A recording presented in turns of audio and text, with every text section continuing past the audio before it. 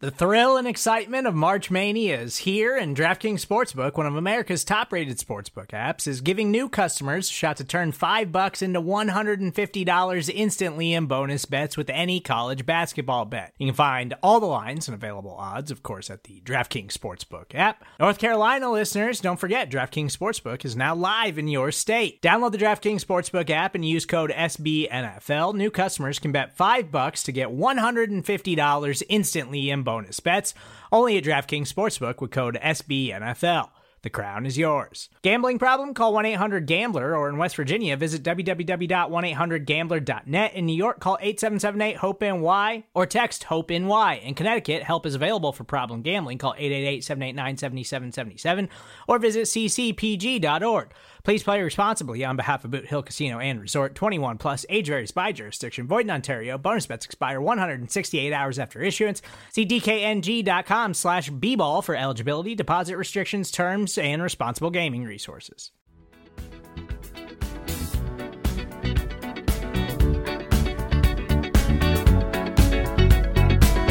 Like the legend of the Phoenix, all ends with beginnings. What keeps the planet spinning? The force from the beginning. Love. We've come too far to give up who we are. Hey everybody, welcome to Reporting as Eligible. I'm Paul Noonan, write for Acme Packing Company and the Shepherd Express, and do the baseball podcast where I had to explain constitutional law. And well, it is the bye week. The Packers' regular season is over. They had their little skirmish against the Lions that they did not win, but who cares? And now they get to rest and watch the rest of the NFL beat themselves up while they sit at home twiddling their thumbs. So all is right with the world, and nobody got hurt, and we got lots of stuff to talk about in terms of the game and the preview of who we want and who we don't, and all kinds of other fun stuff. So to help me with that, joining me as always in Urban Wauwatosa. Hey, it's J.R. Radcliffe, trending sports reporter for the Milwaukee Journal-Sentinel. Have we discussed, Paul, exactly what we're going to do next week? We don't have a theme in mind. We haven't had this conversation about how we're going to handle this this extra time off. We got to have an extra episode, right? Yeah, I mean, we'll know who they're going to play by then, so we'll have a little something to talk about. But that doesn't take up that much time. There won't be a game to talk about. So yeah, we should probably come up with something, I suppose. We're going to need something. We're going to need our listeners maybe to chip in or something with some ideas. We did the Bears thing earlier this year. We could certainly do something similar to that, but I don't know, man. It's how do we get revved up for do we rank like the greatest Packers playoff games or something? That's good. That's good for maybe the print thing that I do, but I don't know about a podcast for it. Maybe. I feel like a lot of the really good stuff is kind of old at this point. They need to make a few more good memories. Yeah. Like even like the good ones, like the Janis double Hail Mary Arizona game. Like they lost that game. And there's a lot of bad losses even with the good plays. So yeah, I don't know. We'll think of something. I was surprised. I looked at the playoff games in the Aaron Rodgers era. I think that's actually going to post on Wednesday. And I don't know, 11-9 just didn't strike me as what I thought. I guess I thought it'd be just maybe a tinge better than that. Yeah. But that's how it goes. And some of those losses obviously are crushing losses. Yeah, but just think, part of this is the Packers have played so long that almost everybody is their enemy to some extent, and they have. But I was thinking, like, I was going to recommend in terms of my preferred teams, the Cardinals, who have been kind of cratering as the season ends. But the Packers don't play well with the Cardinals in the playoffs. That has not gone well for them for the most part. And it's not this Cardinals team. It's like Kurt Warner and some other stuff. But I don't like losing to the Cardinals kind of sucks, even though I don't really care about the Cardinals. So I don't know. We'll get to that. That's later. I don't. I'm not. I wouldn't be worried about the history there. History doesn't really tell us much about what's going on in this year's team. Also, it should be pointed out the Packers have had a lot of first round buys, therefore have not gotten the quote unquote easier opponents in the first round as often. So that's also part of that 11-9 ledger for the record. Very true. A lot of selection bias into that. The bye can hurt your record by that virtue. I mean, the Bucs are probably going to beat this the tar out of the Eagles this week and get themselves a Tom Brady win, and the Packers don't get to play the Eagles. I don't know, man. Maybe not. Maybe not. It's closer than it would have been 6 weeks ago, but still, I still think the Eagles are kind of the most fraudulent team here. So we'll see. Never know. Nobody's terrible. All right. So before we get to playoffs, should we go over the Lions a little bit? Well, we should point out that Matt, whom you could call Matsub, is not here for real. He's not going to pop into here halfway through. Well, he might pop in halfway through, but he's not here as we speak these words. I think he probably will pop in. Well, we'll see. So let's bet on it. Do you think Matt shows up or not? Oh, no, I don't think he shows up. I think he does. I have faith in Matt. We have no stakes on this, so it doesn't matter. One of us wins this. Yes, it's all for pride. Yeah, right. Just like the Packers-Lions game. Look at that. That's a like segue. The Packers-Lions game. Good segue. I had nothing for it. Okay, so most important thing. Yeah. Most important thing about that game. Nobody got hurt. I feel like played with fire a little bit longer than they should have, trying to get the Devontae record. I thought that they would get that done just right quick and get everybody out, and that'd be all that happened there. But Aaron actually took a few shots in the first half that I think were unwarranted, and I think really wanted to be the person who delivered the Devontae record ball, which happened, but it was hard. The Lions were smart in this game. I give them a lot of credit for being really smart in a stupid game, because they clearly knew that they were going to force it to Devontae and just triple covered him. And they broke out all the trick play. I love the Lions game plan here. I would have loved to have been there for like pregame and warm-ups and stuff on their side of the fence. Like, all right, we're going to triple team Devontae. We're going to run 8 triple reverses. We're going to do fake punt on the first no matter what, and we're going to win. And yeah, good plan. It worked really well. Kudos to him for it.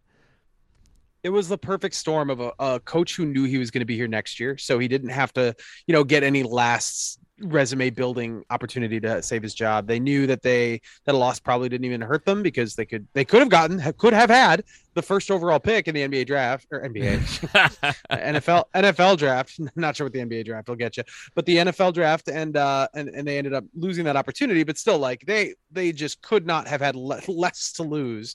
And yeah, they emptied the playbook. So good on them. I agree with you that I'm not going to like chastise them for keeping Devontae out there longer. I mean, I love records. I love that people want to chase them. I think they're cool when people do get them. I would say that this is not a record that people will particularly talk about. I think it was nice that when Sterling Sharp was atop, and that sort of gave us a reference point. But this is Devontae breaking his own record from a couple years ago with an extra game. So like that, this isn't like we're going to remember this forever. In fact, I would wager that people forget about it before this year is over, that it actually happened. So yeah, that might have been a little weird. Yeah, I mean, it's all. I'm sure it just comes down to what Aaron Rodgers wanted, how much he wanted to play, how much he wanted to just like get out there and feel good. It seemed like he was having a good time. He was smiling at halftime when they were down at halftime. So you could tell he was relaxed out there. They didn't come away completely scot-free injury wise, because Marquez Valdes-Scantling left the game with an injury. That is true. So that could be a factor. I know he's not Kenny Clark level concern, but still he could be a factor. He's definitely a factor, and maybe for better or worse. It's worth noting that it's just that he has been kind of ineffective and seemingly hurt for a while. So I almost view that as more of an aggravation. But you're right. Like he definitely impacts the game going forward. If they don't have their deep threat, it closes the playbook a little bit. And as rough of a season as he's had, it's nice to have all your horses. I mean, nobody wants a situation where we end up with Amari Rodgers running routes in a game, and they're not close to that, but every injury to a receiver brings them a little closer. So it's not nothing. And David Bakhtiari got out there. So it is a net gain, if nothing else, getting Bakhtiari some reps before the playoffs. And they're great. definitely going to have him in the playoffs, right? I think our much talked about theory that they just keep guys out until they're 100%. It seems to be the case, because I think we all kind of worried, well, is he going to be the same David Bakhtiari? Is he going to move as smoothly as he did before? He's going to be as fast and strong. He looked great in all facets of the game. He was bowling people over. Nobody was getting close to Aaron on his side. He looked absolutely fantastic, like he'd never gotten hurt in the first place. So that was good to see, a good tune-up. The Lions are as good a tune-up as you're going to get in the regular season for getting guys in shape, and it's good that he got some reps. And Josh Myers, too, by the same token. I didn't. I'll be honest. I didn't watch center play at all, but he seemed to hold up fine and not get beaten. So that's all you want from your center, is to not have him mentioned on the broadcast in a prominent way. Yeah, I'll be fascinated to know what they do. Do they go with Patrick, who is, the lesser talent, but a guy who's been there the whole time? And I don't know. Maybe how Bakhtiari, the comfort Bakhtiari has with the other guys at the line might be a factor there. But it would be nice to have a lot more strength on that line. If the Packers win the Super Bowl this year, Josh Nijman deserves he deserves a tiny little his own place in the story of the 2021 Packers, because I can't believe that guy was in there as much as he was this year, and they didn't.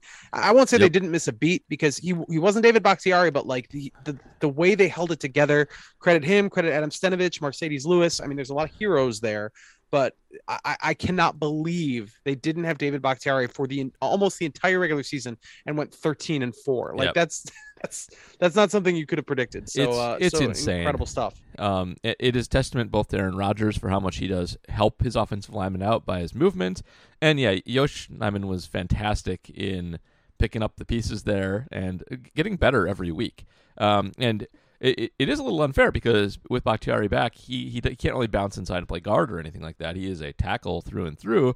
He's not going to see that much time. So there are some other bigger, worser guys who probably would see a little bit more time based on that kind of effort, and he's just not one of them. But I think he's earned himself a place in somebody's future, if not the Packers, and they'll have him as a security blanket if anything happens to anybody else going forward. So that's good too. He definitely deserves a ton of credits.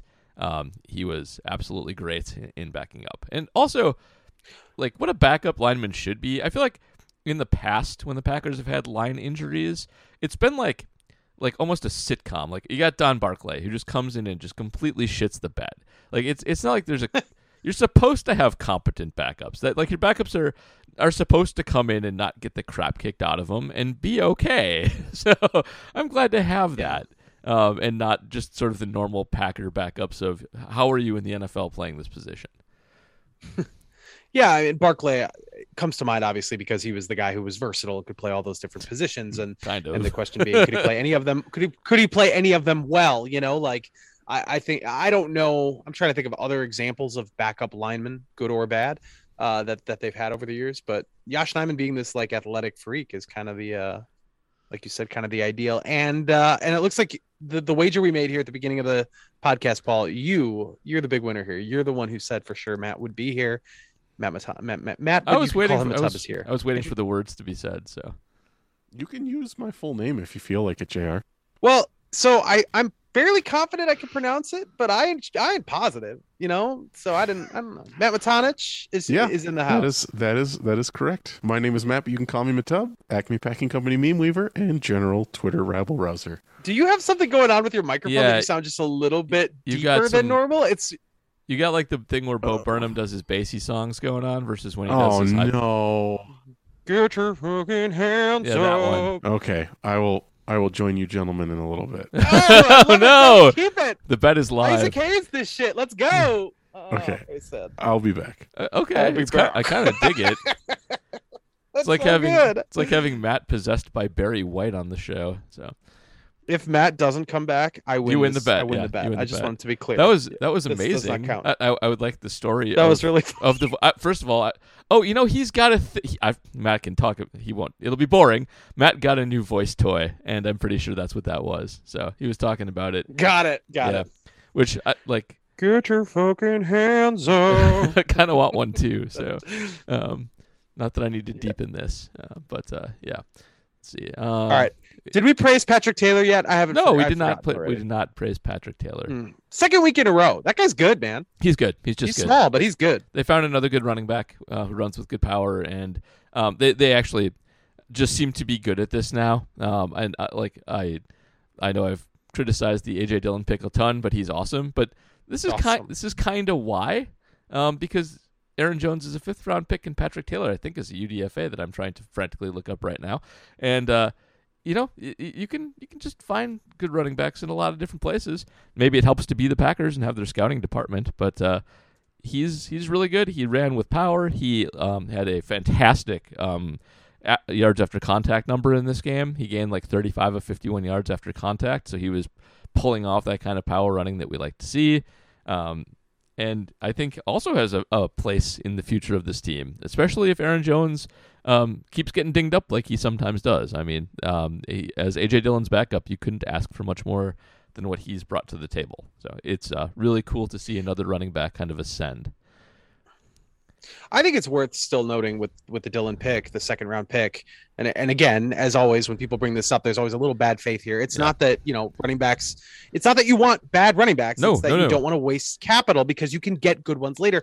AJ Dillon, as good as they seem to have known that he could catch the ball, that wasn't on tape at Boston College. So they either had just crazy inside intel where they said this guy could be a difference making running back in the NFL, especially catching passes, or they just took a guess. Yep. I mean, and good on them. They knew the scouting, but it's just not a move it's not the move itself is the thing that you have to question, not actually the fact that, they did happen to get a great player. That's so counterintuitive when we're talking about trying to improve your roster, but they were able to certainly make it pay off. And even the guy who got drafted after him, Josiah DeGuara, with a massive touchdown play in this game. Also some good blocks, really laid wood a couple times. So Josiah DeGuara's touchdown was about half of Jordan Love's total yardage, and so he should send him a bouquet or something because his line would be a lot uglier without. Oh no, my mouse is freezing up and Matt's trying to get back in. There we go. Oh no, I got him. He's back. Beautiful. Yep. Beautiful. Hopefully he sounds. Matt, speak to us. Hopefully he sounds high pitched this wants time. Us to wait. Okay. He's telling us to wait. Let's go, Matt. Oh, now he's muted. No, he's muted. This is awesome. Tremendous. Tech trouble on the radio. Great radio. There you are, Matt. Okay, you're back. I don't think I got it figured out. Oh, no, you're definitely a deep voice for the rest of this podcast. I'm so excited. I'm deep voice for the rest of it. So what did I miss? Oh, praising people from... What did I miss? No, that's not the voice you want to go with when you're singing that song. Well, this is going to be amazing. We've basically just been praising performances in the Lions game so far. So we just did Patrick Taylor. It's been interesting. Yeah. Do you have anything to say about Patrick Taylor with your awesome deep voice? No, I want to talk about Alan Lazard. Did you already talk about him? No, we haven't. So let's talk about Alan Lazard. He got 2 tutties. Yeah. Should have had 3 if Roger stayed in the game. And everyone is now talking about Alan Lazard as the true wide receiver 2 that the Packers have needed for God knows how long. And we're over here taking a victory lap going, last year when he was leading the league in DVOA, we're like, Alan Lazard, wide receiver number 2 that we always wanted. Then he got a hernia. Core muscle surgery, which is not good for you. No, it is very bad for you. But recovery time being what it is, he's had a great second half, and he started. The big change there is he started pulling in contested catches, which, as a giant man, that is a good thing to be able to do.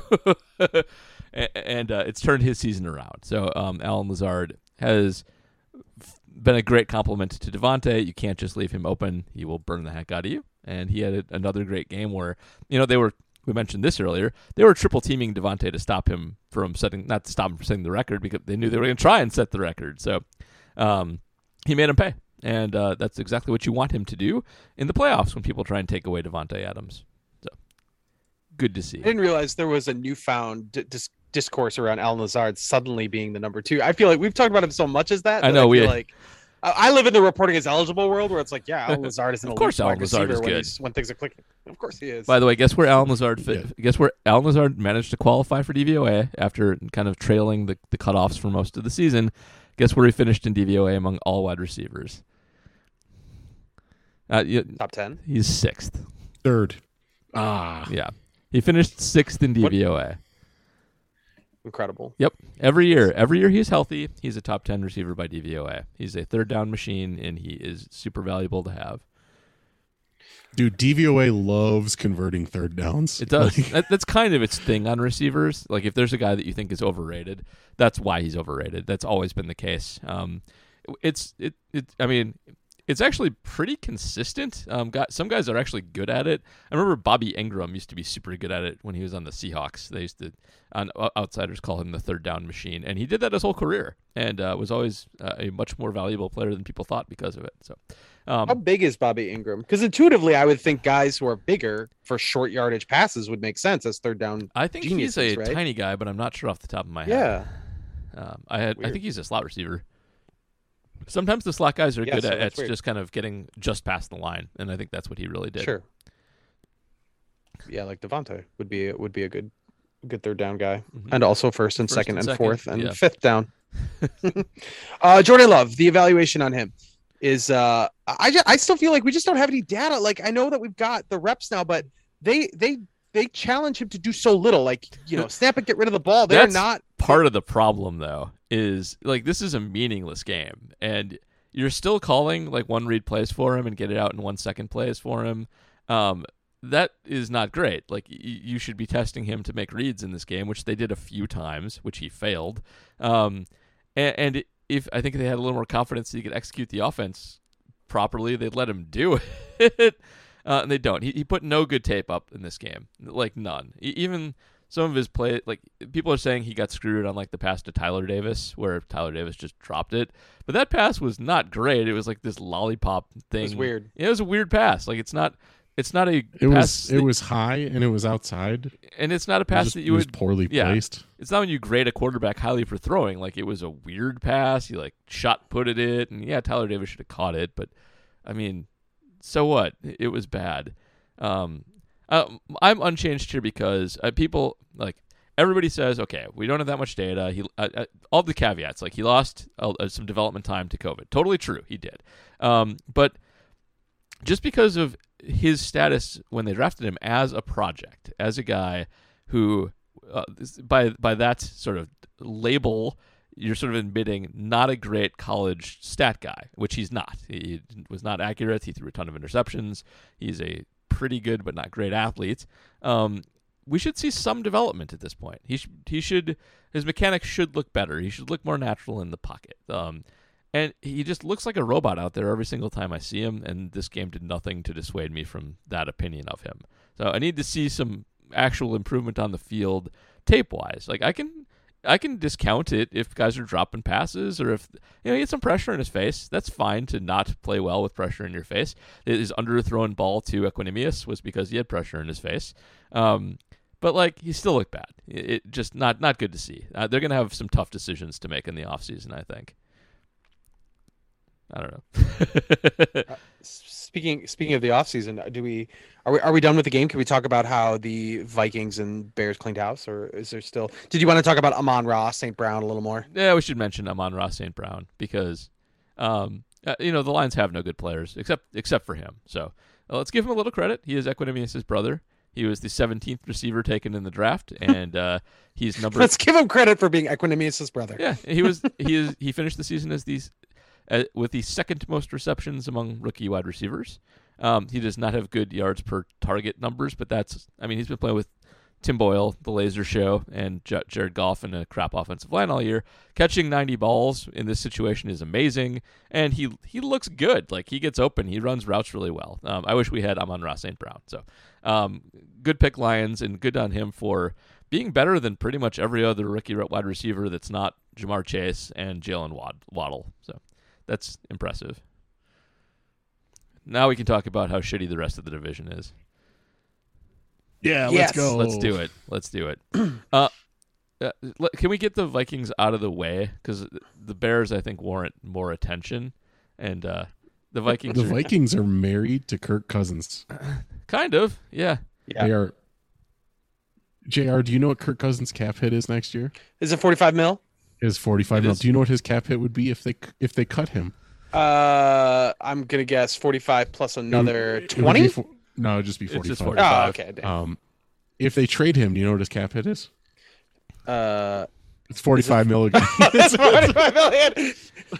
So they are literally forced to either pay Kirk Cousins $45 million or restructure and become married to him for longer.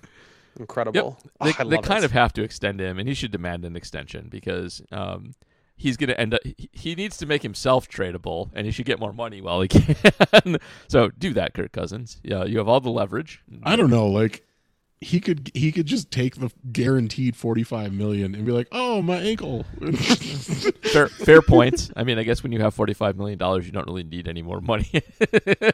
That contract is amazing. I still can't believe they did it. I'm sure that Spielman's exit interview is probably, so here's Kirk Cousins' contract.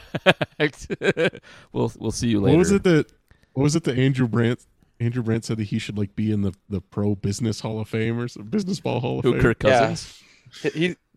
Yes. Yeah. He's got his Business Hall of Fame are guys who did not perform but managed to make serious bank anyway. Yep. Joe Flacco. Mm-hmm. He should absolutely. Or even there's some smaller guys too. I would imagine Matt Flynn would be a candidate. Matt Flynn, in there as absolutely. well, Matt Flynn is first ballot inner circle guy there. Just fantastic job. Yeah.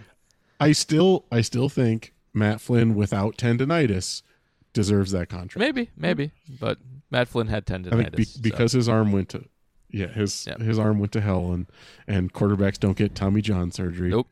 The only thing I'll say about Mike Zimmer is I've seen a lot of Viking sniping in the background now that he's gone. I don't bad. I think we can say Mike Zimmer, good defensive coordinator, bad clubhouse guy, and there were other bad clubhouse guys on the Vikings like Kirk Cousins, but nobody seems to be coming to Zimmer's defense on the Vikings there. So maybe it was Mike's time to move on, and I'm sure he'll do fine coordinating a defense somewhere. I love, by nature of what I do for a living, I love coaches with candor. You know, we don't get a lot of them who want to share anything. Matt LaFleur, love the guy, but he doesn't want to tell you a damn thing.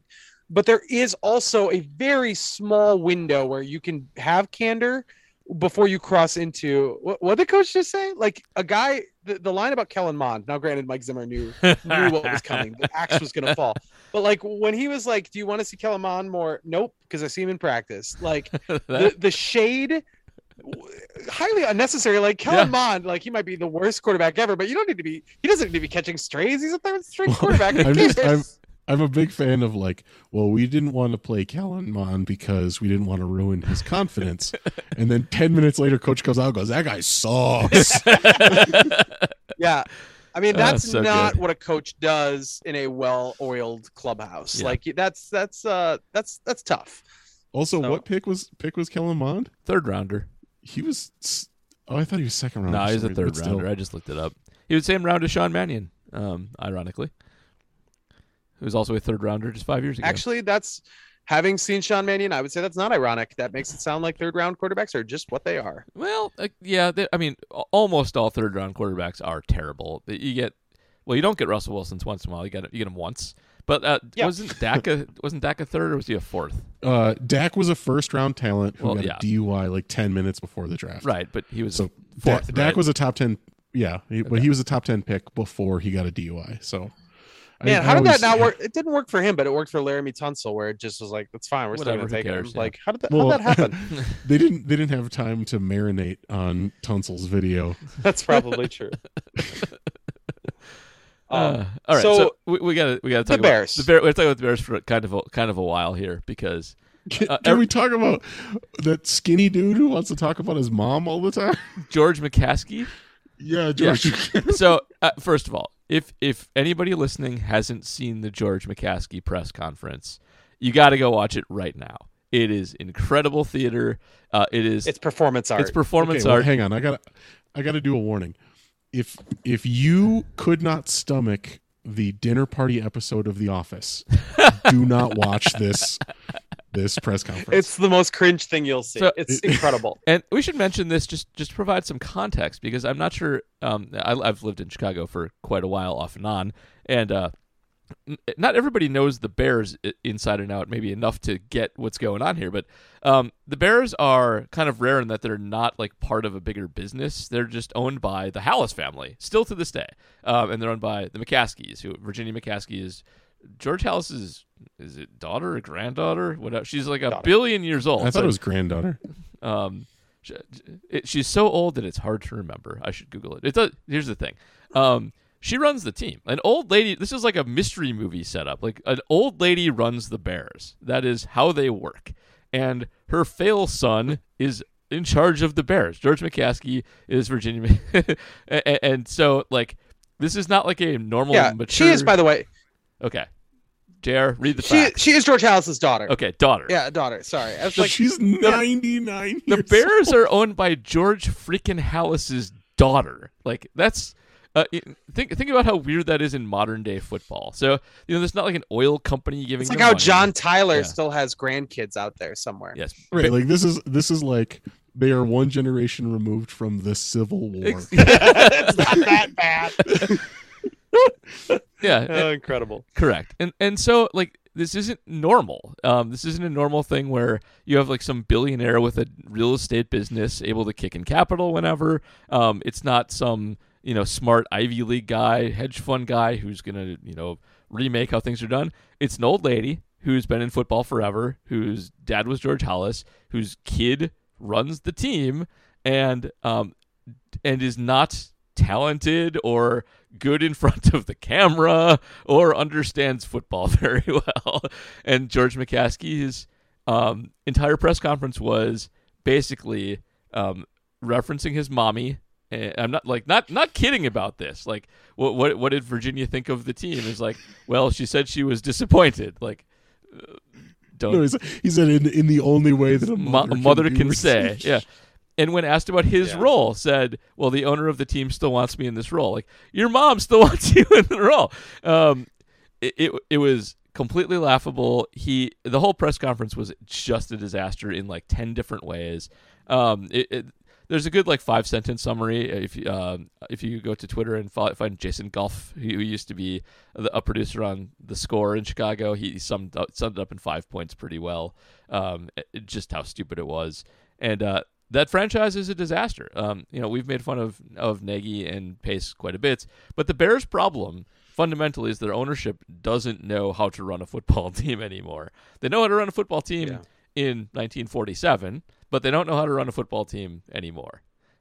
So they're going to screw this up again. What happens if they fall ass first into success? Like they have Justin Fields, who potentially could be good. What if they accidentally pick up a good coach, or at least a coach who would know how to use him? Like I'm not going to sit here and say that Jim Harbaugh is a good coach, but Jim Harbaugh would know how to get the most out of Justin Fields. Maybe, but maybe. So yeah, sometimes you luck into a unicorn when you're a dumb team, but usually bad processes end in bad results. And it would be one thing if they were looking for one new person, but they're not. They're looking for a GM and a coach, and they will have some oversight over both of those things.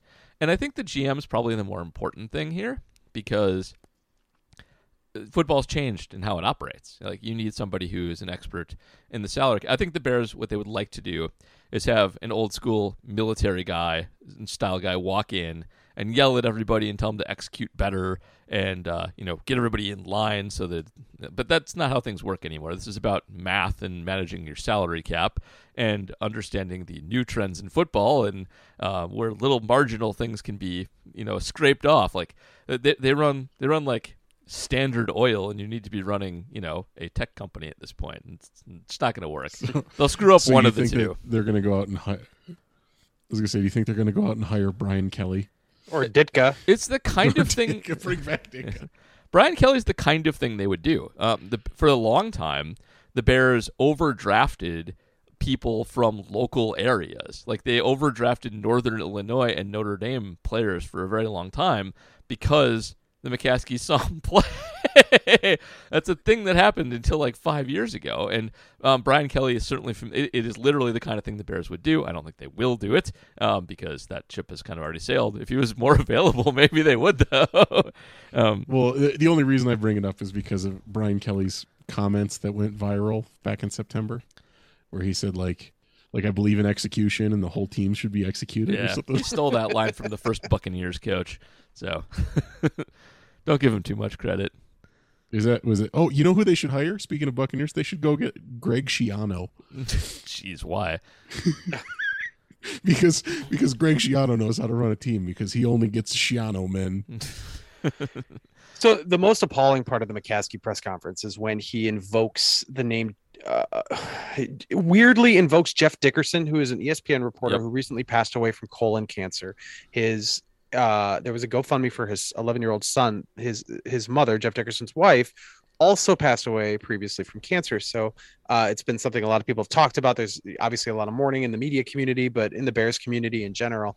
And McCaskey casually mentions it as a sort of lead-in to prove a point or make the point that Adam Nagy's kids were getting picked on in school because the dad wasn't a very popular coach. So it was almost like, think about children like Jeff Dickerson's child when you're thinking about Adam Nagy's children, which, I mean, obviously you don't want kids being picked on in school or whatever. Like, I'm sure that happens in every market and it sucks. I'm sure that sucks, but it was just a very, tone deaf is almost like too weak because it just like, it was so unnecessary, such a bizarre, like a reverse non sequitur thing. It was a Michael Scott. It was our coach's kids are getting picked on, but think of what about these dead kids, in front of all the people who know Jeff Dickerson and worked with Jeff.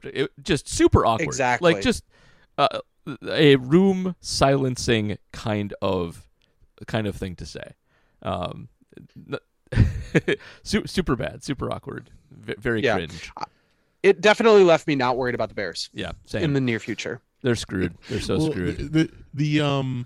The guy that they have helping with their GM search is the dude who said that Lamar should be a wide receiver. The Bills guy. Bill Polian. Yeah, Bill Polian. So this is why they're going to screw this up. Like Bill Polian was once a good and respected front office person. He has a book that he wrote about building a front office that he likes to sell copies of, and so he consults on these things somewhat regularly. But you don't need Bill Polian consulting on your searches for anything anymore. The game has definitely passed him by. It was a joke amongst people who know, and it was not a joke among Hub Arkish, who is, oh man, Hub needs to stop talking on Twitter. Rough couple weeks for Hub, who immediately defended Bill Polian. But yeah, it's fine. Bill Polian, again, 30 years ago, a fine person to have on your search committee or hire. Now, not so much. So, yeah. Rough. Well, do you remember what one of the? Well, do you remember one of the things that Hub said was like a defensible position about Bill Polian? So that he's a six-time NFL Executive of the Year. Yes. And I'm over here like, Ryan Pace won Executive of the Year 2018. They should hire that guy. They should. He's out there. Matt Nagy, 2018 Coach of the Year. Yep. It does not matter at all. Yeah. It's tough. Yeah. Hub published an article about how good Bill Polian is, and the picture they use of Bill Polian, he looks like a wax doll that was left out in the sun. Great. They're a bad franchise. If Jordan Love suck. So yes, we should trade. Jordan Love is the quarterback of the Packers next year. Will they still win the NFC North? Yes. Yeah, I think they will. And I am very out on Jordan Love, but they're going to be well run and more talented than any other team in the division. Even without the quarterback, it'll be a bad division, but they'll win it. Yeah. Well, I think it depends on when we find out, or when the team finds out that Jordan Love is the go-to. Like if Aaron Rodgers does the will he won't he thing, then they're probably going to prepare for Rodgers, and then if they suddenly get Jordan Love, it's going to be awful. But I think a full offseason with preparing for his skill set. I'll say skill set. Sure, skill set. A full offseason of preparing for Jordan Love's skill set is probably good enough to win the North. I wonder if any potential Aaron Rodgers trade involves still a quarterback coming back the other way to bridge one more year's worth of gap. Possibly so. I also just wonder.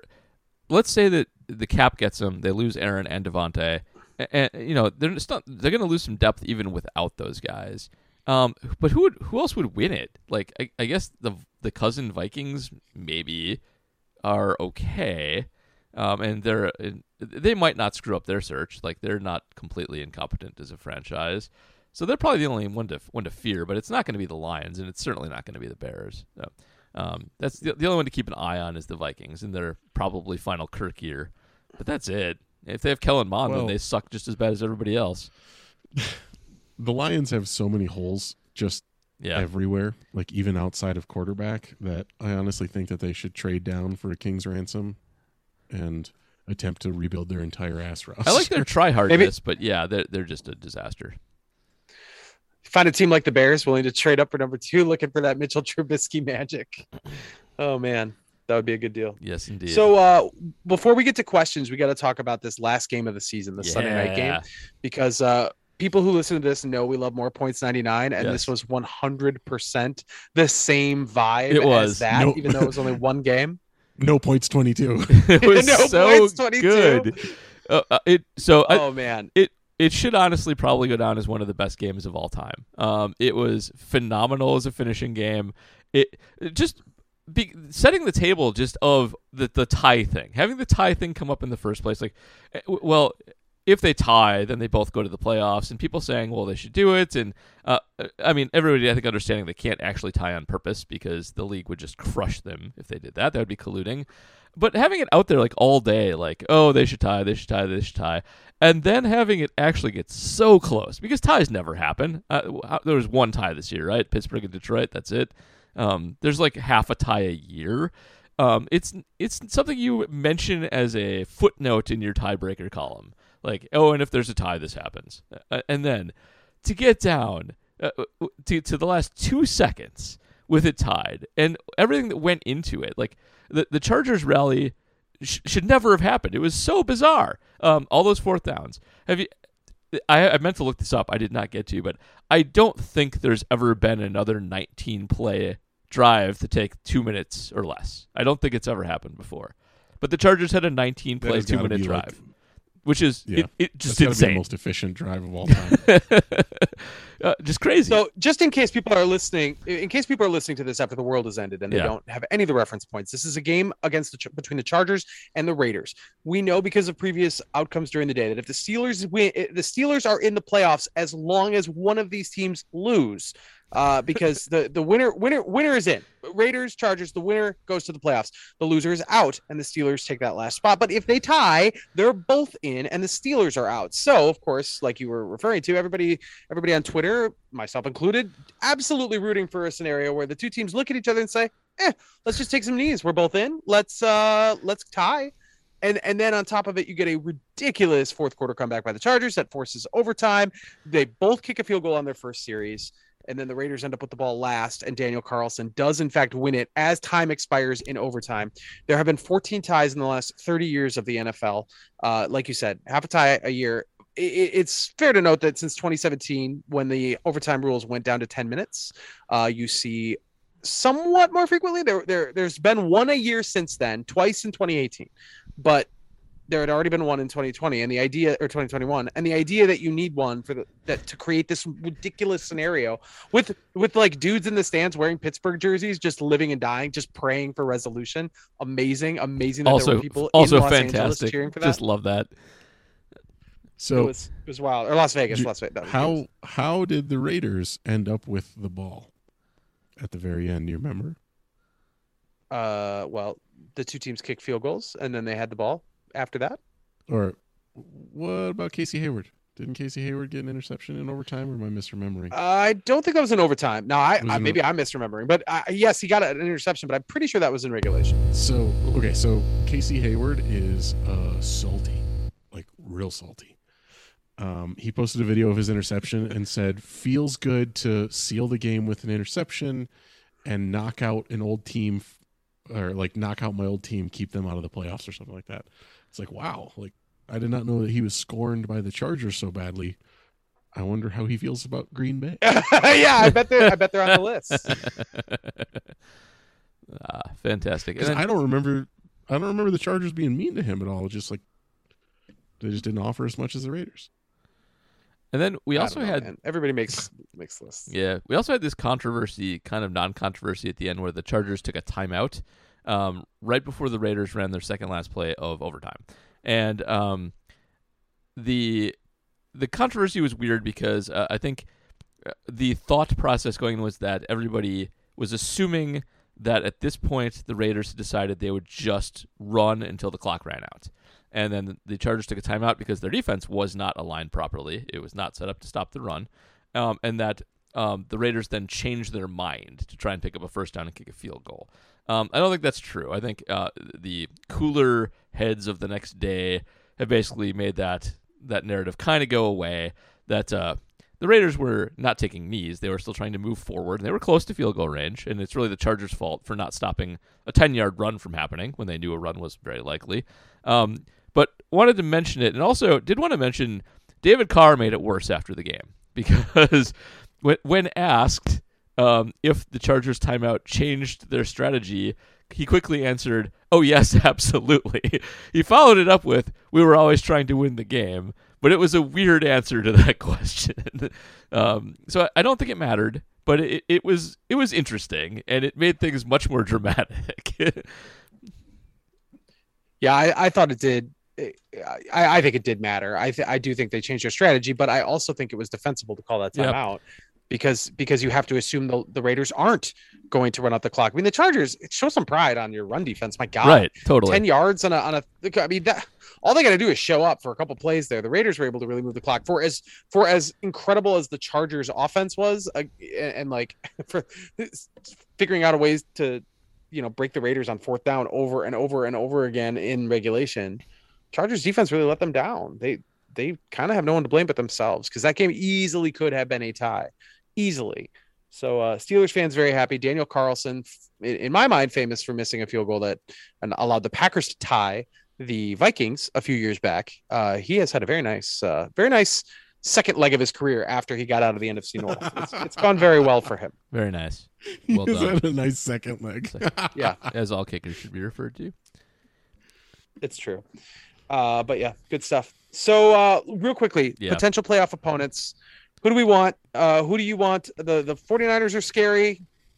Rodgers is 0-3 in the playoffs against them. Well, yeah, of course you want Philly, the 7th seed. Who doesn't want Philly? Especially because it means Tom Brady's going home. Yeah, the exclusive reason I want Philly is because it eliminates Tom Brady. Yeah, the most hardcore team to root for is definitely Philly. Philly, yes. The most realistic one to root for is Arizona. They have to travel the wrong way time zone wise. They have to travel the wrong weather wise, and they have been crashing and burning the second half of the season. They were one of the best, and also short Monday night. Yeah, Monday night. And short week too. Good point. They're the Monday night game against the Rams, and so they will be on a short week no matter what. They were at one point number 1 in DVOA for this season after a fairly good sample size, and they have just been on a consistent downward trend since then, especially on offense, where they're 15th. They were 16th in weighted DVOA. The Packers soared in weighted DVOA. They ended up 9th on the season, but Outsiders very helpfully put out an adjustment for backup quarterbacks and other important backups, and that has the Packers at 3rd, just behind the Cowboys and Patriots.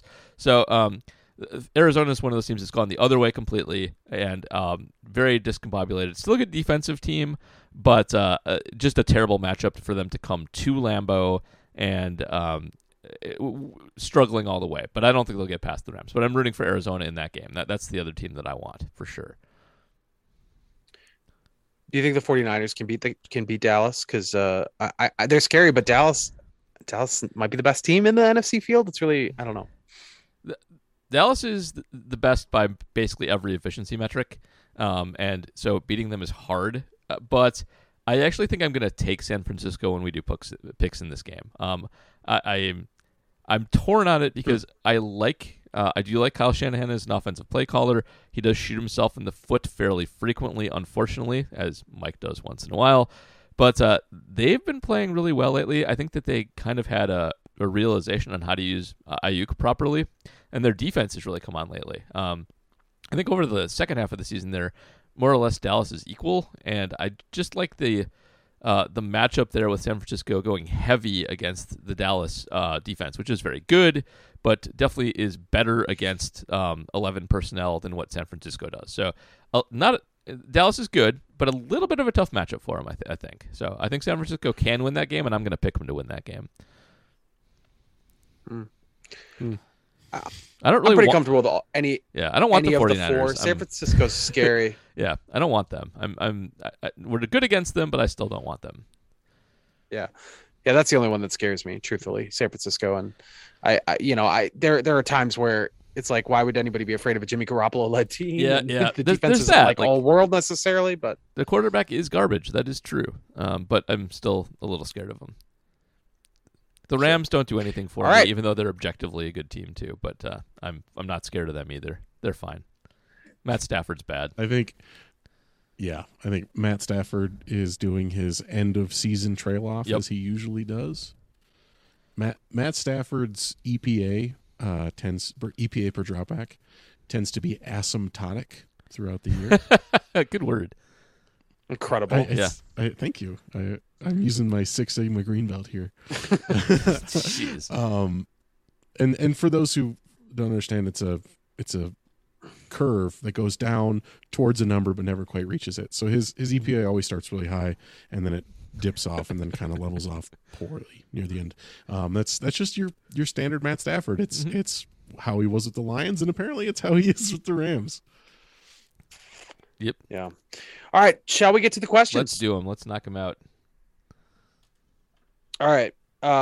So we'll start with Patreon questions. Obviously, patrons have question priority. We'll start with Mark Pudscarby. You discussed war on the mini pod, going off on that. If Rodgers had chosen to retire in the offseason, what do you think the Packers would have been this year with Love? Kind of bad. I'm more down on Love than probably most people are, but maybe, I don't know, man. Did maybe you see not. Packers Twitter today? Yeah, they were tearing him up pretty good. That's true. I think there's a huge difference if they go into the season with Love versus Rodgers. They were good in close games. I think they lose essentially all of those close games instead of winning most of them. I think that they're not in a few other games that Aaron played well in. I think it's like a 7 or 8 win difference with Love. I think they're well out of the playoffs and like a 5 or a 6 win team if they go into the season with Love. It's condemnation. Yeah, part of that is future casting a little bit. Like if they don't have Rodgers and they're with their backup quarterback, I'm not sure they're as aggressive at midseason acquisitions as they otherwise would be. I don't know if they go get Rasul Douglas, but their offensive line beaten up, I think just murders Jordan Love back there too. I think he has almost no chance behind. Rodgers makes that line a lot better. Like they played well, but he moves very well in the pocket. He really helps them out. Love has very poor pocket presence, and the clock is not good. I think they get destroyed with him. And I think you couple that with Love not being fully trusting of his ability to escape the pressure and run upfield. Like it doesn't, I mean, obviously you saw the 2-point conversion where it was designed for him, but it doesn't feel like Jordan Love is prepared to do that. I imagine that will come as he gets more experience, but he would not be very good at that this year either. Nope, don't think. God, so. Aaron Rodgers' pocket presence is just insane. It's so good. Also, before we move off of war, PFF was brought up amongst Packers Twitter today. Creed Humphrey is their highest graded rookie. Yep, he is. Okay. And Creed Humphrey went one play after Myers, and they play the same position. Yep. Yeah. And so people were like, was this the wrong choice? And it's like, you're using a PFF grade on a rookie and a guy who's only played half the season. Yeah, Josh Myers got hurt. So. And who was really good while he was playing. Yeah. So, yeah. PFF grades are garbage. PFF Mike is also garbage. Oh, harsh. Okay. PFF is not the only place to recognize that Creed Humphrey has been very, very good. And the Packers were thought to be connected to him because they needed that position, and it seemed like he would be an obvious fit for them. So I can see why there's... They took a road grading mauler from Ohio State, and they replaced him with a road grading mauler from Ohio State. Yeah, it works. Exactly.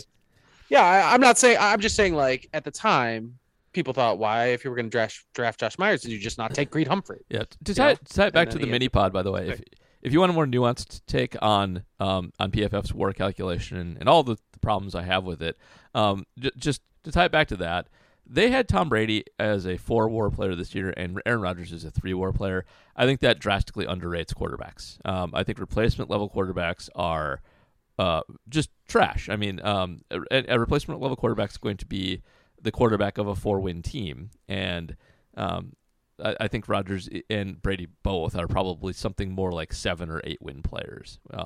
That's what you get with the best quarterbacks in the game. That's what pushes teams with good quarterbacks to be 12-win teams fairly frequently. That's why that happens. So I think that the difference between Rodgers and Love is massive. if you were to select like one quarterback currently in the NFL to be a quote unquote replacement quarterback, who do you think fits that bill? I think it's Tim Boyle. I think he is the Wow. Well, basically, the replacement level quarterback is the quarterback you can, if you want to call it backup, fine, but I don't think that's correct. Backup quarterbacks, I think, are better than replacement level quarterbacks a lot of the time. You can't just, here's why. If your starter dies, you have a backup, but you can't just go to the street and get a backup level quarterback right away. So I think Boyle's about right, and it doesn't really matter from the Packers' perspective because I think Jordan Love's not very good. Maybe if we were doing an honest calculation and that we had like a decent backup quarterback behind him, I'm searching for a decent backup in my head right now and having trouble pulling one out. No, I want to do nope, all bad. They all suck. It's just really large. I was gonna say Ryan Fitzpatrick. Yeah, okay. Maybe that's probably good for like replacement level starter. Like he's the bridge between starter and backup. And I think that's maybe that's so. the Okay, implied fair. That's a fair point. I get that. Look at me defending PFF. I feel awful. But most people, Okay, next most question. people don't have. The problem with that is most people don't have Ryan Fitzpatrick. Most people have Right, because he's worse. Most people's backups are terrible. All right, Mark Putscarby has another question here. The Saints went for it year after year with an aging quarterback while continuously pushing cap space down the road, and now appear to have a long rebuild to get back to being a possible title contender. Are we heading down the same path as them? I would No. say that if the Saints, if the Packers didn't have Rodgers this year, you could do way worse than being the Saints. The Saints were in the playoff chase until the very last week of the season. Yeah. But see, to me, the thing that sticks out is the cap hell. And Yeah. as long as there is breath in Russ Ball's body, the Packers will not be in cap hell. They're kind of in cap All right. hell. I disagree with Matt. They might. The problem is right now they have too many good players. I don't think that they will do the whole like I'm going to shoot myself in the foot 3 years from now thing that the Saints have been doing. I think they might. I think if they have another year of Rodgers window, I don't think they will. But if they do, I think they'll take on more salary to keep everybody around and push a whole bunch of void years into the future and go the Saints route. And I also think that's the correct thing to do. Not just because the Saints were pretty good this year, but because get the most out of this because despite having Favre and Rodgers back to back, you usually don't have great quarterbacks on your team. And so make the most of it while you do. JR with JR's the world's bored. most audible yawn. Sorry, my eyes started glazing over. I looked up what the name was of the Greek character who takes the long, hard road out of hell. It's Orpheus. It's Orpheus, yeah. So Yeah, Russ Orpheus and- Ball is Orpheus. Orpheus You and don't know the Eurydice. story of No, Orpheus? no, I do. I just wanted to make sure I had the right name Yeah. because I wasn't sure if I had the right character. Are you saying that recording this podcast is Sisyphusian?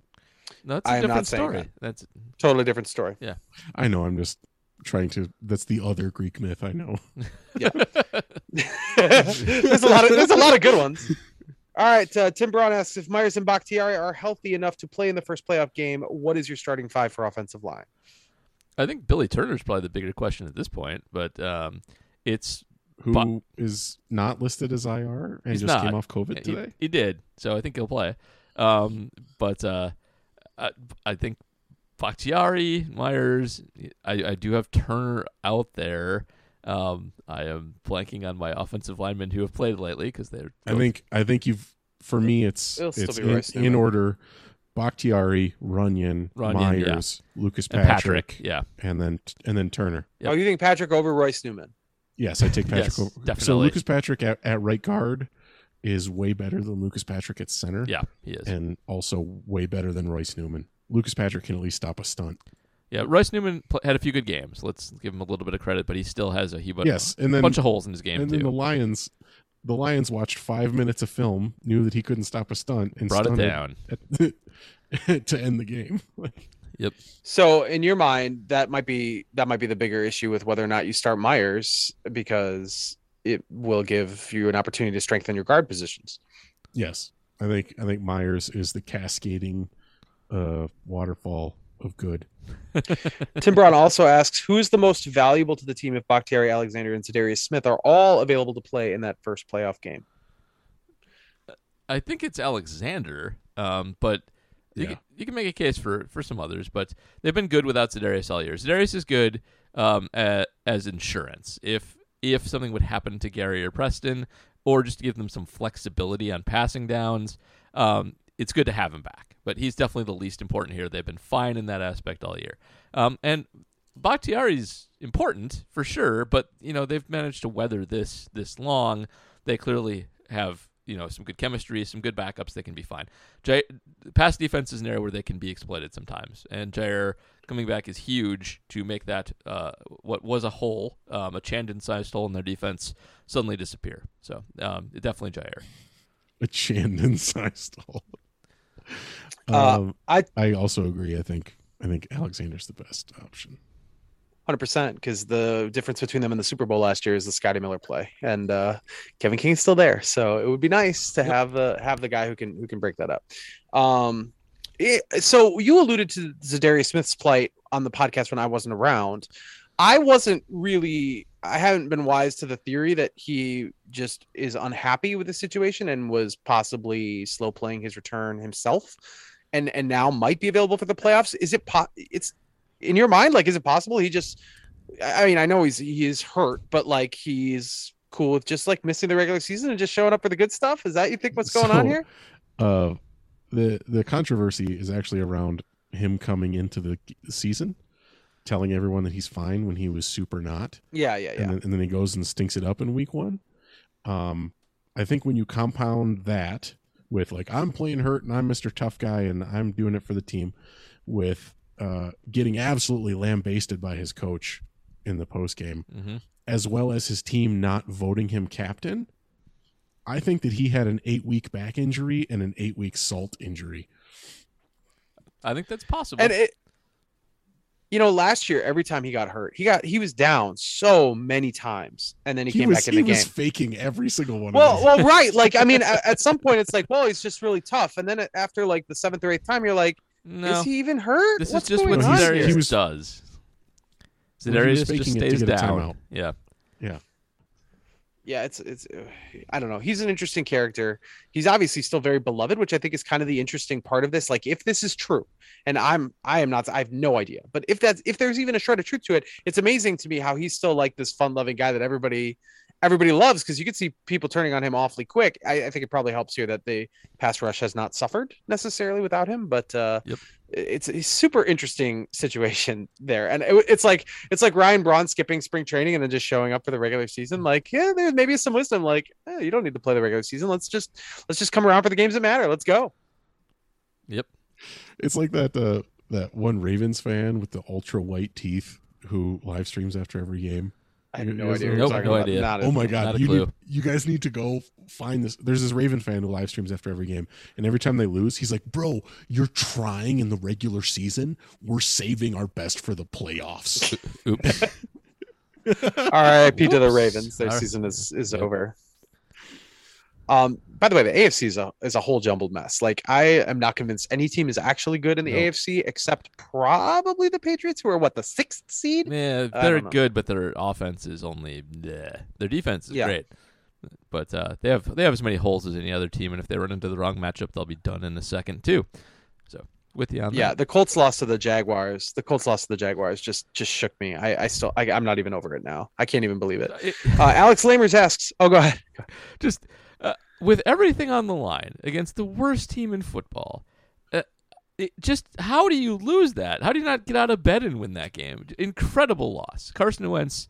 This is why you don't pick up Carson Wentz. It's why you don't trade for quarterbacks of his caliber, because this can happen to you, and it did. Just awful. That's wild. He's an alternate for the Pro Bowl, by the way, Carson Wentz. So, or what did he? Or was it even? He might have even made the Pro Bowl. I think he's an alternate, but like, people thought he did a good job. People are wrong. Alex Lamers asks, I'm getting some whiplash with the defense. We've gone from Joe Barry's bad takes before the season to maybe he's actually good to early to mid-November to some pretty bad performances lately. What should we expect from this group in the playoffs? I think that they are better with this year than they have been lately. So real quick, they actually had a better defensive DVOA last year than they do this year when the season's all said and done. But I think the season kind of went like this. Barry's scheme is good. It works pretty well. They played it competently. It got better when they got Douglas. It started to get figured out a little bit as the season wore on. Teams started to lean on the run a little bit more, which they're not interested in stopping nor good at stopping most of the time. Started picking on slot a little bit more when Shannon was in there, identifying Savage as a weak link a little bit as well, and pushing to down roster receivers. And the Packers just not having the horses to change back to catch it. But the Packers were usually pretty competent. They didn't do anything really stupid on defense. They tackled well when Devondre Campbell was in there. The middle of the defense was very solid. When Kenny was in there, the middle of the defense was very solid. I think they just really started to run out of talent and scheme. And with Alexander back, if Clark is there and Campbell is healthy, I think they'll look more like they did early in the season, fully loaded, and they'll be fine. So I think Barry has done a good job, even if some of the numbers don't say so. And I do think just everybody looks like they're where they're supposed to be most of the time when the other team's not running double reverse wide receiver passes. All right. Brett Smith asks, I know the Lions emptied the playbook on Sunday, but does the defensive performance concern you at all? It seemed like there were a few plays the Lions were wide open, not just on trick plays. So this comes down to, does it matter that there was nothing to play for, pretty much? Packers rolled out there and gave not one damn shit nor hell. Yep. Yeah. Matt's right. This is just human nature. There's nothing to play for in this game. People were making business decisions all over the place. If you don't have the motivation or the incentives to do your normal work during the week, to pay attention to all the details, to actually put your body through what you need to put it through, you're just not going to be as good when you show up to the game. And that's what happened to the Packers this week. Throw this game in the trash. It doesn't matter. You can be more concerned about a few games leading up to it where there are a few holes that were exploited, but they're minor, and generally I think they'll be fine. The Lions game doesn't matter. Not a lick, not a bit. The phrase "sorry, it's human nature" has been ruined for me because immediately in the back of my head, the song "Schadenfreude" from Avenue Q starts playing. That I've seen Avenue Q a couple times. That one doesn't stick in my head for me though. So yes, so sorry, Nikki, human nature, nothing I can do. it sticks in the back of my head like it's earworm. There's your podcast homework. Go listen to Schadenfreude from the Avenue Q soundtrack. Matub with the deep voice should sing more often is my take on that. Oh, hang on. If my deep voice is still here, check this out. It's very here. It's very here. Yes. Live in my house. I'll be your shelter. Nope. I have no idea what the fuck that is. Not I will cover you reprise from Rent. Oh. Yeah. Okay. Asilitam says Bears and Vikings are getting a facelift. Packers step back with salary cap issues. We sort of addressed this already, but will the NFC North be the new NFC East next year? So Records playoff team with a non-winning record. I say yes. Sir. Yes. Yep. Yeah. Yep. No losing records in the playoffs this year. Very sad and surprising. Genuinely surprising. And the next team up in both cases, the Colts and the Saints, also were winning records. Yep. So. Unusual. Jesse Gennigan says, what coaching hire for the Vikings or Bears would scare you? And the more likely scenario, which ones would make you laugh at them?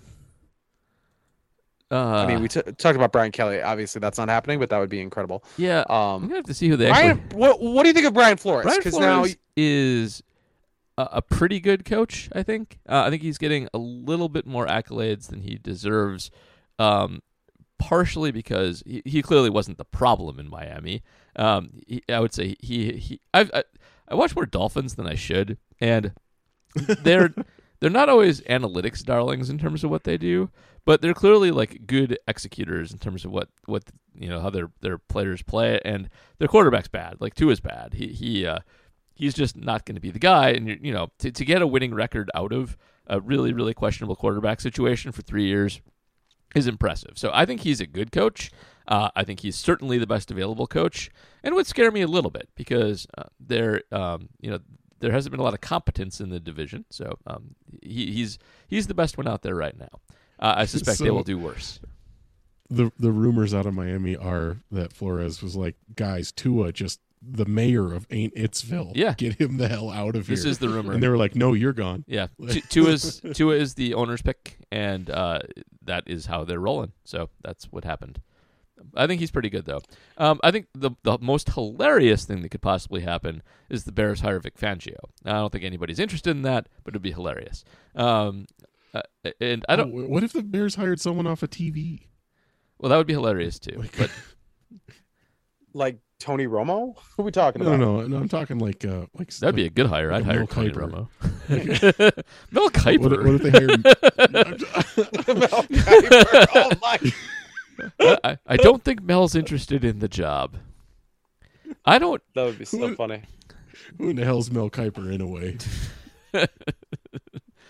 I'm waiting for the Bears to hire a medium college coach. I feel like that's what's destined here.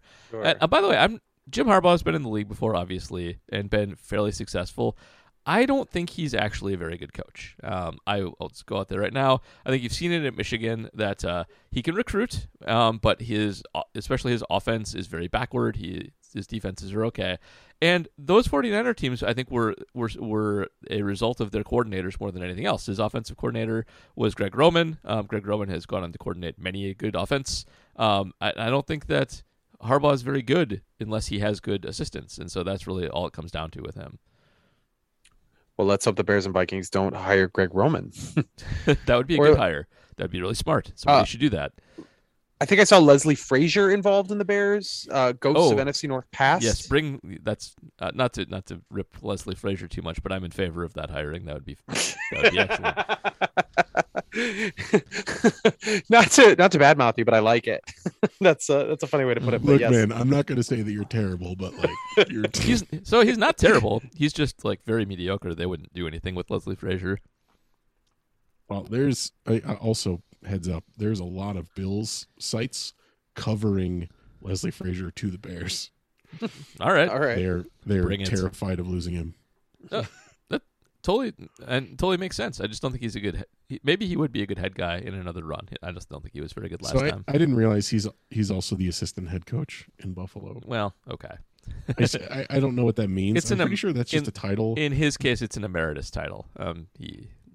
He is well respected and a little bit older. So yeah. So I was always under the impression that assistant head coach is just something that you give to a coordinator who you don't want to leave. It often is that too, because you can't promote it other than head coach. All right, Patrick Detmer asks, do you think there's a possibility that the offense will have some addition by subtraction with MVS out of the lineup and Cobb coming back? Rodgers has struggled with his deep shots to MVS all year. Is his absence more likely to help 12 look for more high percentage throws underneath or cause the offense to struggle without his ability to take top off the defense come playoff time? Listen here. Listen. I feel like this question is to me, but you go first. This question is worth asking 8 weeks ago. But Rodgers' deep ball is back. Rodgers is top 5 in deep ball completion percentage. Okay. That's true. What I'm saying with MVS back and Devontae getting all of the attention, I do think that the shot plays would be there. And Rodgers is throwing beyond 20 yards now. And especially to the outside hash on the left, throwing very well. Yeah. Okay. But a lot of those have not been to MVS. And Right. I'm not. But what I'm saying is, I think having your 4-3 guy back is never a bad thing. Okay, that's fair. That makes sense. I wonder what the correlation, if any, to the line play. Rodgers increased sort of confidence in the line as the season has gone on. Maybe that made things a little easier for him to take shots downfield. Certainly, if Bakhtiari is there, he's going to be at his utmost confidence. So that could. I would think that leads to more shots. That first series against the Lions, Rodgers is sitting in the pocket, just like making a sandwich. He was very happy in that game. That was happy. A very good moment for him. It did make me nervous of bad habits, though. I hate to see him have too much time. I don't like it. And the one thing that Matt's right about is he hasn't been tempted by MVS lately. Like MVS has not been drawing those throws, and Aaron has been hitting them to other people. So you're right. 8 weeks ago, yes, it probably does make a difference, but they're focusing on different throws to different receivers now. Lazard has been doing a lot more work deep, and that will probably continue. So, and also keep in mind, as bad as MVS has been, the fewer people you have, the closer Amari Rodgers is to playing in a game. And that's much worse.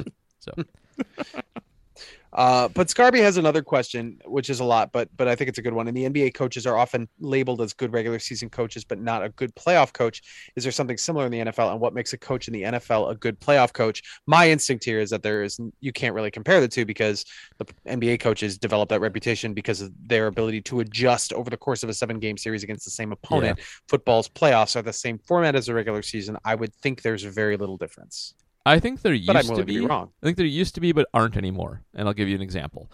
Back in the late 80s, early 90s, it was much more common for teams to play old school football, run the ball twice, and then throw on third down and then punt. However, when teams got into the playoffs, some of the younger and smarter and better coaches, because of the desperation of the situation, would start playing a more correct brand of pass-happy football. That happened pretty often. The ones who didn't often lost when they shouldn't have. The biggest example of that's Marty Schottenheimer, who would run the ball to a fault forever and ever and ever in postseason games, and run himself out of games a lot, even when the Chargers got behind, even when whoever he happened to be coaching got behind. So I think in the old days there were a few coaches that would run themselves out of the playoffs, but I don't think that really exists anymore. Everybody just keeps up their normal strategy, and your normal strategy is the one that got you to the playoffs. So yeah, sophistication has, I think, taken away a lot of the good playoff, bad playoff distinction. All right, Flaley Joel Osmond asks, between the Smiths, who is the bigger mercenary? The one who only plays well, $4 per sack, or the one who only plays at all in the playoffs? I don't know. They both have mercenary instincts. They both do. I'm not sure. I'm going with Nick Perry 2.0. That would be Preston. Okay. Yeah, you love that example. I'll go with Preston. I'm just telling you, like Preston Smith is mirroring Nick Perry's career arc through his. Also, well, to be fair, this is his third contract he's fighting for. Perry was going for his second. Yeah, and if Za'Darius was hurt, then he was hurt. If he wasn't hurt, his motivation is different than chasing dollars. It is. It's not that. So Preston's the merc here. He's the one. He's the one showing up for big bucks. Yeah, what a year. Also, second half to unrelated. Would a Super Bowl win get Rodgers to consider a Brady-esque structure that grossly underpays him in order to keep the band together? No way. Absolutely not. Hell no. Yeah, I think no chance. So here's the only thing that gives me pause with this is that I've compared Rodgers a lot lately to Zach Greinke.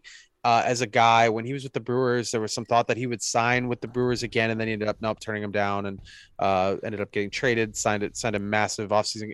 But a guy who just doesn't think like everybody else. You can't assume you know what's going on in the brain of Zach Greinke, just like you can't assume you know what's going on in the brain of Aaron Rodgers. He likes to, for better or worse, likes to think a lot about everything and think of it from a very unique point of view. And I don't know if we can actually forecast what's going on. Every instinct I have, and I'm sure you guys have, is that he is still leaving at the end of the season, or will, put in place the situation where he'd have to leave, where the Packers would have to trade him. But he's not like other people. We don't really know what his motivations truly are still. So who freaking knows? Look, if Aaron Rodgers in the rest of his career takes a Brady-esque sub-market value contract, I will run naked around my block. I don't want that. No one wants that. I'm not worried about it because Matt's right. It's not going to happen. Absolutely no one. Yeah, Aaron's getting paid, and Aaron Rodgers. Yeah, he will live where his next team. He'll play where he wants, but he will get paid for it big time. He's not taking any Aaron pay Rodgers. Cuts. He loves stats and status. Yep. Like in the Lions game, he literally took a sack instead of throwing the ball away. He was out of the pocket and dove for the line of scrimmage instead of throwing the ball away. He wants to be the highest paid quarterback. He wants to have more MVPs than Brett Favre. He wants those things. Yep. And those things bring you supermax contracts. Who is that man running outside? Oh, no thing. It's just the Packers thirst trap. Naked down the block. All right, Packers Twitter. That was showing off him a meat wagon. That was weird. Yeah, I recommend everybody. That was a great day though. Like, the fact that Thirst Trap Thursday made it all the way to players. Yeah. Is phenomenal. PJ Vessels asks last Patreon question here: which coaching vacancy are you taking and why? Oh, Denver. No. Okay. Well, you make your own answer. I have a different answer. That's fine. Denver's good. You live there. You don't. I You would can commute. Yes, that's why Okay. I would So take you Denver don't because I have to could commute. because I could commute. And my answer is the same. Also, so- Denver's gonna get a new owner.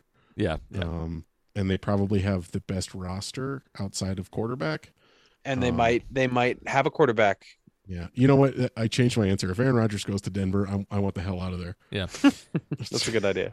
So I'll take the Bears are, I think, objectively the worst job. I'm taking that. I get tons of leeway, and they run so stupidly that like I can get out of bed and fall, hit the floor, and I'll just make them better without trying. Like fixing the Bears is making them marginally better so easy, and selling a tank because they need to rebuild the whole roster is so easy. You don't have any draft picks because the last GM was so stupid. So like you get like two or 3 years of leeway just to like do a little marginal stuff and lose without any pressure, and then you can build it back up. So it's a really good like you can't fall off the floor kind of job, and I'm all about that. Plus I can commute there too.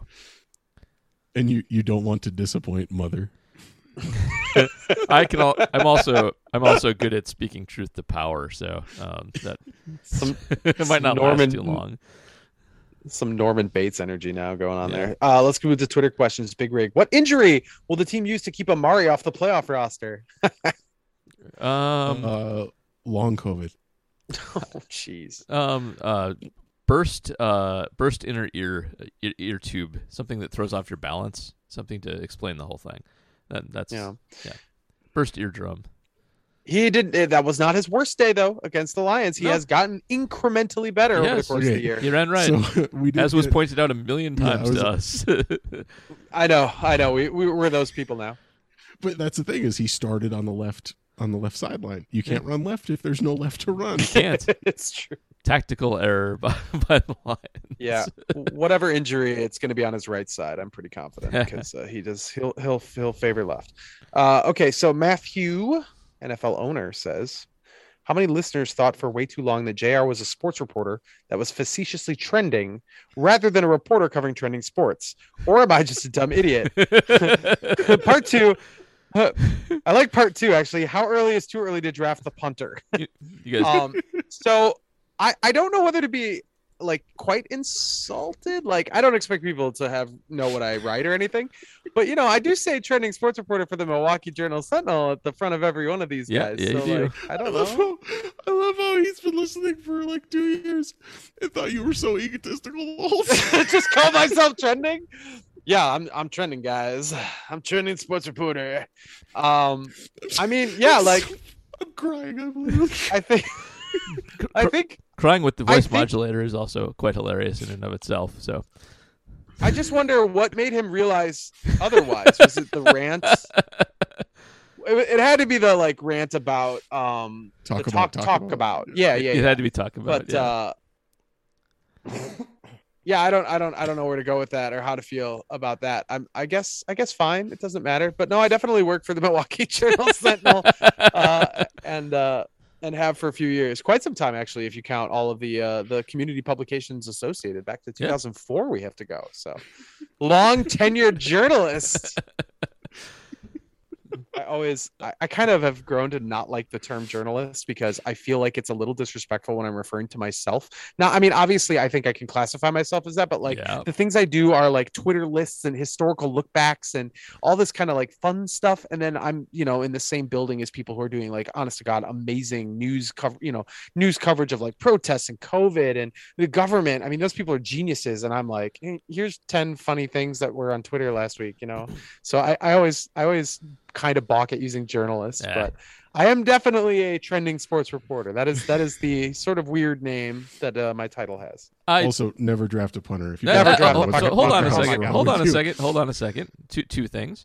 First of all, it's always been weird that sports was for like 100 years exclusively covered as if it were just straight up news and not as entertainment. And so I think you actually cover it kind of the right way to a large extent because it's fundamentally entertainment. It's, it doesn't really matter what happens in a football game. At worst, it straddles that line. It's called the toy shop historically because you can kind of mess around. It is that like gap between news and feature or entertainment or whatever. So like, I think that's the idea of this position, and other papers finding that position is like, you can have the serious columnist who like really opines about stuff, but this is also kind of a different spin on columnists where it's more like, let's just have some fun. Let's like be in our fandom a little bit without being overtly fandom. But even that I think is a little bit of a gray area. So I think we've talked about that before. Yes. Anyway, keep going. Second, I believe keep praising he's me. referring to a specific punter. He is referring to San Diego State's Matt Ariza, the greatest college punter of all time. And the punter, capital T, capital P. Isn't he just the guy who just kicks the hell out of it? He kicks the hell out of it. He is also their field goal kicker. He is sort of the Shohei Ohtani of college football in that sense. And yes, he has the greatest gross punting of all time by a hefty margin, and also is very erudite in how he speaks about the philosophy of punting, and that he gains additional net yards by kicking the crap out of the ball, not just because he can kick it so far and people return it, also because it's very hard to field punts that are flying as far as he kicks them. He can kick them further away from the returner, over their heads to the sidelines, and because of that, ends up with a higher net, even though he's out kicking his coverage every time. So Matt Ariza is a fascinating guy. He is definitely the best college prospect at the position ever, without any question.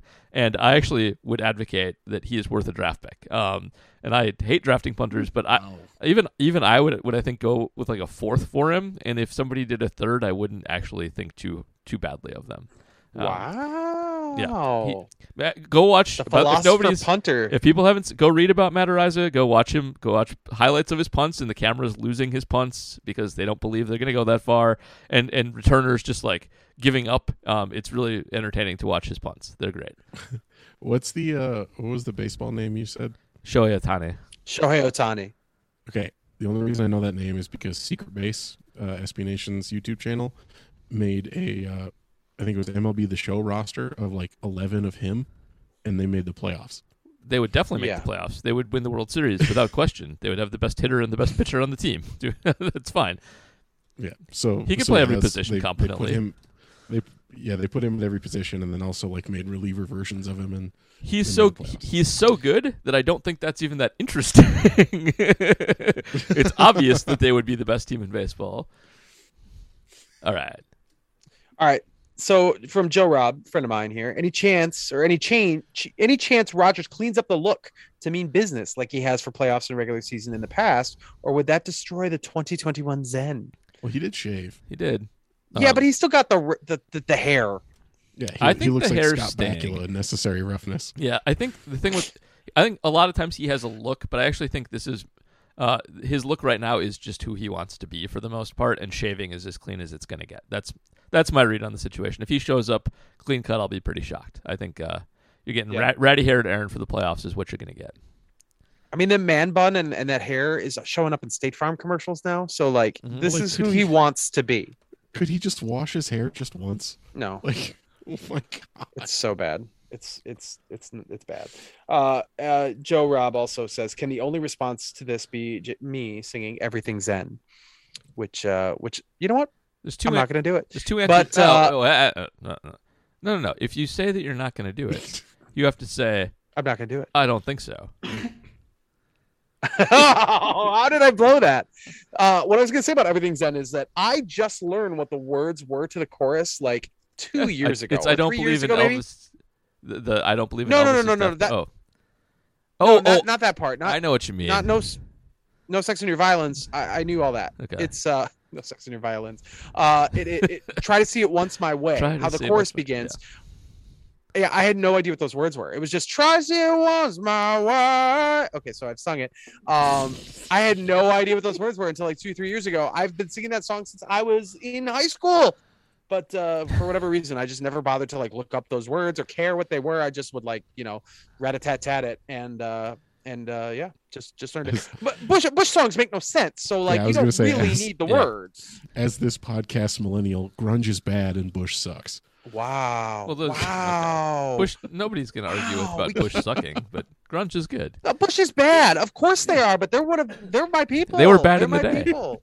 By the way, They for- were bad. Look, man, I grew up with boy bands. I'm not going to defend Yeah. my childhood music. of interest to Uh, a few listeners to this podcast, it is the 30th anniversary of Live's Mental Jewelry, the album, the album that has the second worst Paul. lyrics of all time, second only to Live's Throwing Copper, which has the worst lyrics of all time.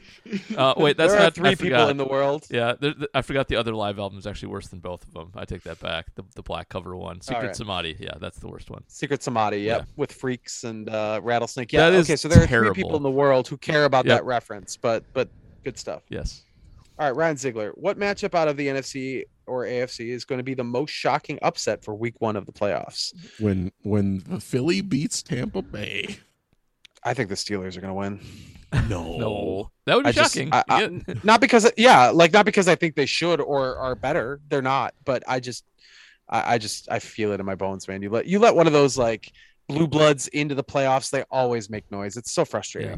I mean, the Packers are one of them, but like still. Yep. I think it'll be the 49ers. I think they're going to pull that upset, and that Garoppolo pulling an upset will shock people. So I'll go with that. I just want the Steelers to meet the Raiders in the AFC Championship game where the Raiders are like, oh, it looks like we should have taken the tie because now the Steelers are going to eliminate us. The Steelers are not going to the AFC title game. Jonathan Deal asks, we know players who test positive for COVID don't have to test for 90 days. Who should we be paying attention to around divisional and championship weekend time? Yeah, it was always Aaron because It's Aaron. when he tested positive, we knew that his window was going to run out like right before the Super Bowl. Mm-hmm. Yeah, and fortunately, the CDC has reeled things back, so it's less of a concern than it used to be. But he's still going to have 10 days before the Super Bowl where he is in that window. Yep, he is. Aaron will become eligible again for COVID stuff on February 1st, and so he's the one to pay attention to if they make it that far, because that could be a big, huge, hairy deal. Yeah. And it's going to be interesting what the NFL does. Are players going to? I mean, the NFL stands to lose a lot if Aaron Rodgers is going to play in a Super Bowl and suddenly can't because of COVID. You know, there were always whispers around the NBA Finals if things were fudged a little bit. Yeah, if Aaron Rodgers tests, like if the Packers are going to the Super Bowl and Aaron Rodgers tests positive for COVID on February 12th, that test gets lost until February 14th. Yeah, like simple as. Mm-hmm. It's certainly an interesting scenario. I think Alan Lazard is in a similar boat because he was positive. No, was he a close contact? I don't even know if he tested positive. I think he was a close contact. I'm not sure. I think he was too. I think almost everybody else on the team is good to go.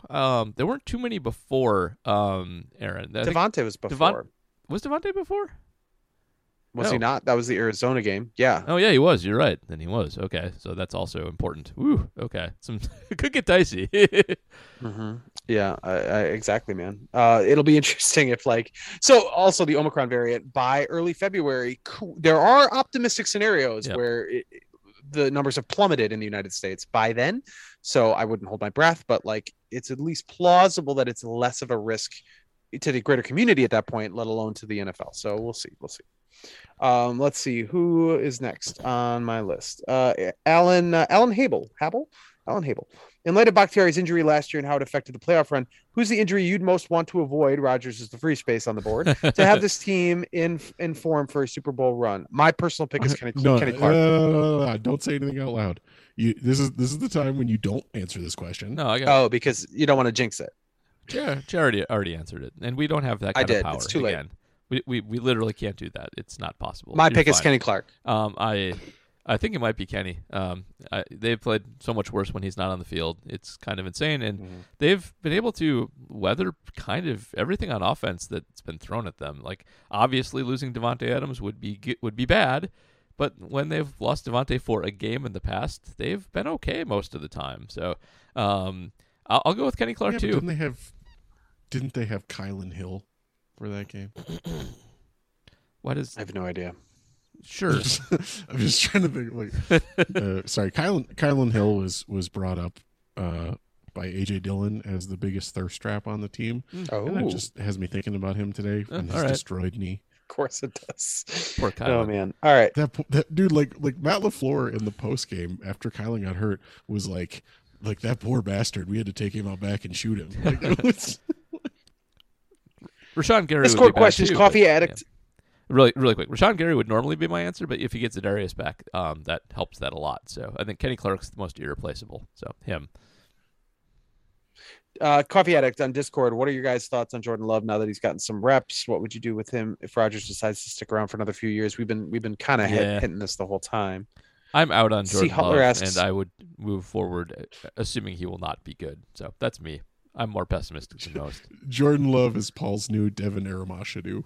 And another thing about Jordan. or his new Kevin King. You know, like yeah, we talk about Kevin King a lot too. C. Hutler asks, my question from last week stands. What's the Achilles heel of the 2021 Packers going into the playoffs? The special teams still, right? Like even when they've been better, they've not been. They've still had some things, little things pop up that could bite them. I don't know. Any different answer from you guys? Run defense? Nope. Well, we saw them. The Packers experimented with a true 4-3 front against the Lions. Yeah, I have a feeling that they were just testing that out for like the event that they had to play against a heavy running. yeah. team. Like I think they can deal with the run if they have to. I don't care that much. Special teams, I think, might jump up and bite them. They bottled Dalvin Cook with a backup quarterback. They did, but Cleveland is the one to worry about there, who ran with impunity. So you run into that, might be a problem. Okay. All right, so that wraps it up for us. Before we get out, JR, anything to plug over at the JS? Well, if anybody sees my car, that would be great. It got stolen. Jeez. It got stolen Sunday morning out of my driveway. I don't have a car. Oh my god. Yep. So that's been the low light of my week. Then my wife's car wouldn't start the subsequent morning as they tried to get to school. So we went from 2 cars on early Sunday morning to none in a hurry. We've since resolved some of those issues. But if you see a car driving around Milwaukee with an alpaca sticker on the back windshield, it's probably mine. Probably at this point ditched somewhere. So if you see it in a parking lot in particular, I do imagine I'll get it back at some point in some way, shape, or form. But in the work world, work sphere, we're trying to come up with some Packer stuff. There's I've got a full list of Packers playoff games, which isn't like revelatory or anything, but I'll look at the Packers playoff performances in the Aaron Rodgers era and Rodgers numbers specifically. Also, there's I don't know if you guys are aware of this, but Lay's Potato Chips is doing this promotion where they take soil from 29 NFL stadiums around the country. They mix it in with the soil that they have on hand in their Texas farms where they're growing potatoes, and you can win bags of potato chips that are fashioned from the potatoes grown in soil from Lambeau Field. I had no idea. They were grown in Texas. Extraordinarily weird. I already have a bag of Lambeau grass seeds, so I don't need Lambeau dirt potatoes. Well, shit, you grow your own potatoes. Yeah. Make your own damn potato chips out of Competition, man. Lambeau soil. You can set up a roadside stand. So I grow the grass. The grass will turn it into Lambeau dirt because Lambeau grass, and then I'll remove the grass, grow potatoes. I haven't quite investigated to the level of understanding why 3 teams are not featured. All of them have outdoor stadiums. It's the Broncos, Browns, and Bengals. Maybe they have like deals with other potato chip manufacturers. I have no idea. But like Ford Field, I don't even know. Like, you don't get soil out of Ford Field. Also, Lay's is part of Pepsi, right? I have no idea. I'm not a corporate guy at all. Yeah, I'm pretty awareness. sure. I'm pretty sure PepsiCo and Frito-Lay are joined. Could be because that's Doritos, right? And Doritos is a taco yum brand. Maybe. I mean, all of these things are brands I'm But familiar anyway, with. Denver and Pepsi are related. 2 or 3 of those were in Ohio. Maybe the soil's just too bad. It's possible. That's a good point. Or at altitude, that soil doesn't travel or something. Yeah. The only thing that they can grow in Ohio is depression. That's right. Yes. All right. So I've got a story, possibly, I don't even know, coming on stuff like that. But we're just trying to, got the Bucks podcast that came out on Tuesday morning. If you're interested in that, Journal Sentinel Bucks podcast, Point Forward podcast with Jim Ozarski. Trying to find some cool Packer stories because we got a little time here before the next Packers game. Matt, how about you? I will be attending my first Packers playoff game. Hey, Nice. buddy. Congrats. Yeah. So, reporting is eligible sponsor, Appleton Coffee Company. Steve has invited me out to be his guest. He is a season ticket holder. So I will be going to the divisional game. This is both my first playoff game and my first Packers game since I have started creating Packers content. Wow. The last time I attended a Packer game was 2016. Was like right when I started. Like, so even before I was officially part of Acme Packing Company. All right. I've never been to an NFL playoff game. How about you, Paul? Have you been to playoff games? I have been to several, actually. I have been. Oh, very good. I was at the "We'll take the ball and we're going to score" game, and I was at the Snow Globe game, and I was at. You got a thing for Seattle, apparently. I was at the Giants game where John Kuhn fumbled and they lost. It was very cold. I was not at the other Giant game. I think I went to one other playoff game that's escaping me, but yeah, I've been to a couple. The Snow Globe game was the best. The weather was absolutely perfect. It wasn't even that cold, and it was a Saturday. And going to a playoff game on a Saturday is awesome because you can do all kinds of fun stuff after it ends, not have to go to work the next day. So that was perfect. Awesome. Well, I will be putting a poll out on Twitter as to what jersey I should bring. I'm leaning to James Jones. Interesting. Weird choice. Will you be wearing a hoodie? Yeah, that's why, because I would be wearing a hoodie underneath it. Also, maybe Charles Woodson. I don't know. We'll talk about it. Also, if you would like to send us a voice message instead of but you just go to fartmcduty.xyz and you can send us a voice message. That is true. You can do that. Matt did a thing. That's all I'm going to say about it. JR looks like he's going to stab me. Which is the goal that Matt was going for. So that makes sense. Incredible. Yeah, really incredible. Great. So Really just amazing. make sure you visit fartmcduty.xyz. Just make sure right. you. Yeah. Okay. Are we done? We're done. I have. Yeah. I'm writing on what organizational failure looks like in the NFL about the Bears for Acme Packing Company. Got my Shepherd column up. Go check that out. And otherwise, just enjoy the bye. And yes, on our Anchor site, you can leave us audio feedback. Here's the thing, real quick. Then we're getting out of here. I get a notification when you leave it, and then I can't find it after that. I don't know where it is on the site. So we got some very nice feedback complimenting all of us and telling us a little bit about Toradol and why it is not prescribed in certain circumstances with broken bones. So thanks for that. But yeah, that's that. So let's get out of here. Broncos, by the way, before we go, the Broncos God. should hire Joe Judge, and then we would have Judge Judy together.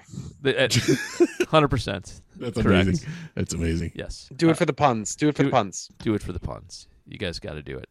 All right. That'll do it for us. Enjoy the not game. All eyes on me. Are you feeling nervous? Are you having fun? It's almost over. It's just begun. Don't overthink this. Look in my eye. Don't be scared. Don't be shy. Come on in. The water's fine. We're going to go